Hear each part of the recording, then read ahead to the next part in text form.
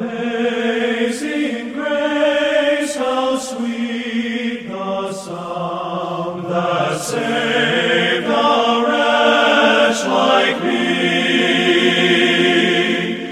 Welcome to the Beacon broadcast from Beacon Baptist Church in Burlington, North Carolina, featuring expositional Bible teaching by Pastor Greg Barkman.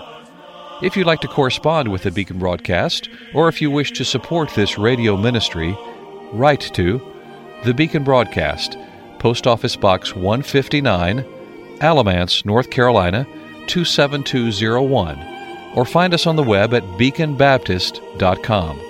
beaconbaptist.com. The Beacon broadcast is supported in part by the gifts of faithful listeners. Now with today's message from God's Word, here is Greg Barkman. Amazing grace.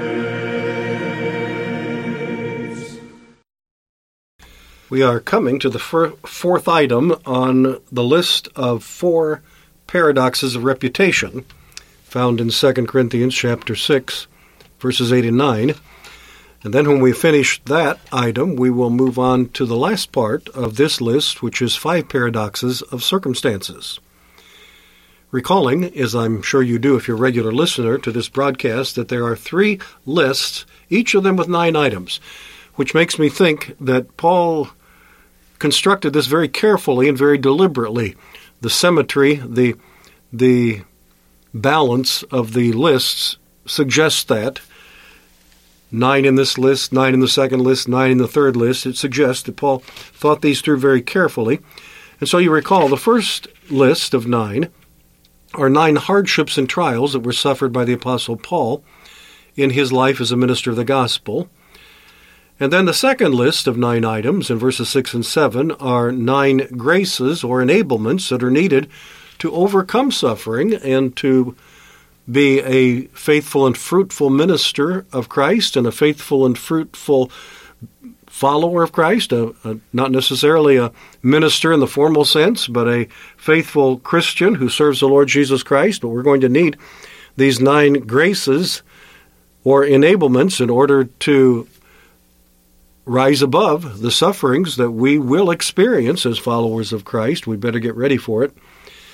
And then number 3, there are 9 paradoxes of ministry, which are a perplexing list, because by its very definition, a paradox is something that appears to be impossible. It appears to be a contradiction. It appears to be nonsense at first glance, and yet when it's studied thoughtfully and carefully, it is found out to be true and to be very insightful into some areas of life that we need to understand.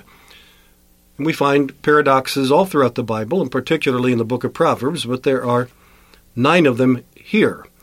And so I'll pause to welcome you to this Tuesday, February 21 edition of the Beacon Broadcast. Thank you for joining us today. Thank you for helping us financially to maintain this ministry on the station. What are the 9 paradoxes? Verse 8, by honor and dishonor. That's I don't want to keep going back to the ones we've covered, but that's a paradox. That's a puzzle. How can both be true? That's a seeming contradiction. How can the same person both be honorable and dishonorable? Well, it's because this is what one's reputation is like. To some people, the same person is honorable, and to other people, the very same person that's honorable to some is dishonorable to others, and so forth. So by honor and dishonor, by evil report and good report, same person, some are going to commend him and say good things about him, and other people are going to run him down, say bad things about him. Number 3, as deceivers and yet true, thought to be deceivers by some, but wrong. Slanderously claimed to be deceivers by some who know better, but the fact of the matter is they are true. And much of that, of course, depends upon a person's viewpoint of the Bible. If thinking of Paul or other ministers of the gospel, as well as all Christians, but if a minister of the gospel is faithfully preaching the Word of God, and he's preaching truth, because he is preaching the Word of God, and God's Word is true, but this is something that some people have rejected, and they have convinced themselves that the Bible is not true, that the Bible contains lies, it contains deception, it deceives people. That's the charge that many unbelievers make against it. You can see why a person who is being totally honest, totally truthful, totally straightforward, totally faithful in the proclamation of God's Word will be thought by those who believe God's Word to be true, and will be thought by those who don't believe God's Word to be a deceiver, because he's proclaiming a book that they consider to be deceptive, and so on it goes. You've got to get ready for these paradoxes of life and of ministry. And then the fourth paradox that has to do with reputation is as unknown and yet well-known. The fickleness of fame. The first one is the foibles of honor. The second one is the shallowness of human opinion. The third one is the misconception of critics. And the fourth one is the fickleness of fame, which goes something like this.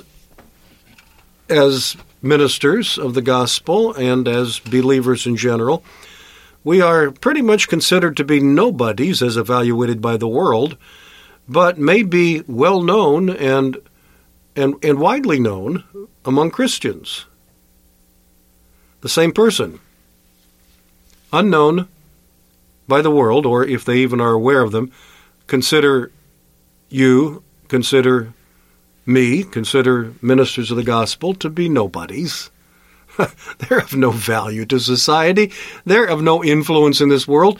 I'm interested in people who are famous in Hollywood. I'm interested in people who are famous in sports. I'm interested in people who are famous in politics.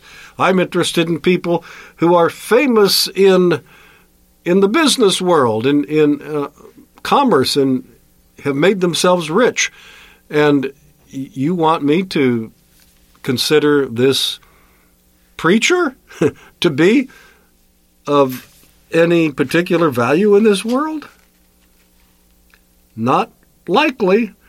I don't even know who that guy is what a lot of people would say. Some of the very people that we esteem very highly and are well known to us, I don't know who your well-known preachers are, your favorite preachers, but I could list several. I won't do it just because I don't want to get you thinking about someone that is highly valued and important and well-known to me that may not be to you. You may have others. I'm surprised from time to time to find that some people would put me in that category because they hear me on the radio and they think I must be a big shot radio preacher, and I can promise you I'm not. Anybody who knows me personally, anybody who investigates our church will find out we're not any movers and shakers in this world, but I'm thankful for anybody who finds this ministry to be, what should I say, impactful enough to think that we are somebodies, that we are well known. To them, we're well known because they listen to us regularly. And I have my preachers in that category, men that I have listened to over the years that have been a great help to me, men that I love to listen to when I have opportunity. And to me, they are well known, but if I mention them to somebody who's not a Christian, they probably are totally unknown. I can remember, to give you one example, I will mention a name here because this is someone who is now with the Lord.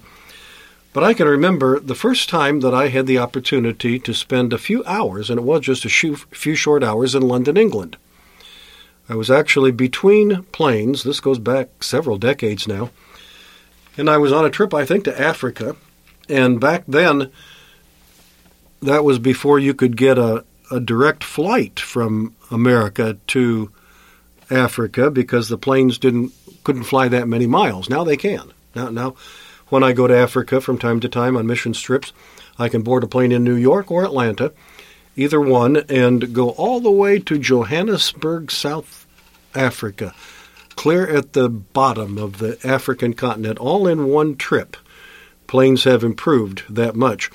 But back then, that wasn't possible, so you always had to change planes. So you would fly into some European city and then catch another plane and fly from that city to Africa, and sometimes I think even have to make a fuel stop in, say, Nairobi, Kenya, before continuing on to Johannesburg, South Africa, because planes just didn't go that far. So, all that long explanation, I was in London and I had 8 hours between planes.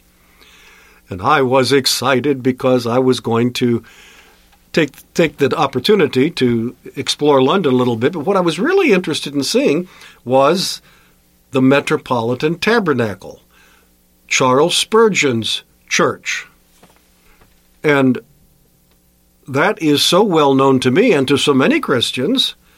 I didn't think it would be difficult to find, but of course I didn't know how to get there. So I went to a booth in the airport that was there to help tourists who wanted to find different places in London. And I said, "Tell me how to get to the Metropolitan Tabernacle." They said, "What? What's that?" I said, the church that was pastored by Charles Spurgeon. I thought everybody in London would know this famous preacher, Charles Spurgeon, who really was widely known in his day. And they said, "Who?" They didn't know. And I think they helped me find the number in the phone book so that I made a call to the Metropolitan Tabernacle and got somebody in the office. And they told me how to get there, so I did. I got on the tube, as they call it there, the underground, and made my way and got off at the right place. There's a shopping mall right across the street from the Metropolitan Tabernacle. I can't remember now, it's been so many years ago, what that particular train station is, but I got off at the right place and went and visited the Metropolitan Tabernacle. But what a surprise to find that somebody that to me is so well known and is so well known even to millions of Christians across the world today was totally and completely unknown to that person who was supposed to be knowledgeable about all of the places of interest in London, and they never heard of Charles Spurgeon, and they never heard of the Metropolitan Tabernacle. And I could give you a couple of other examples just like that, but I won't take the time to do that. But I've had a similar experience in other places with other men that I thought were well known. Surely you can tell me where this man used to preach, where that is. I in one case, I was only a block away, but I couldn't find anybody who knew where it was until finally I found this again was in London, a policeman who said, "Oh yeah, my grandparents used to take me there when I was a boy, and I remember that preacher. I know who you're talking about." And he told me where to go, and about a block or two away, there it was. But nobody knew about it. That was nothing to the world, a nobody. Well, that's what Paul is talking about here. As unknown to the world, and yet well known to God's people who love the Bible and who love truth, as unknown to the world, but well known in heaven. The fickleness of fame. Don't make worldly fame your ambition. That's a fool's errand. Just be faithful to God and let Him make you as widely known or as little known as pleases Him, and be content with that. We've got to learn these things. Until tomorrow, Greg Barkman saying good day. May God give you His eternal peace.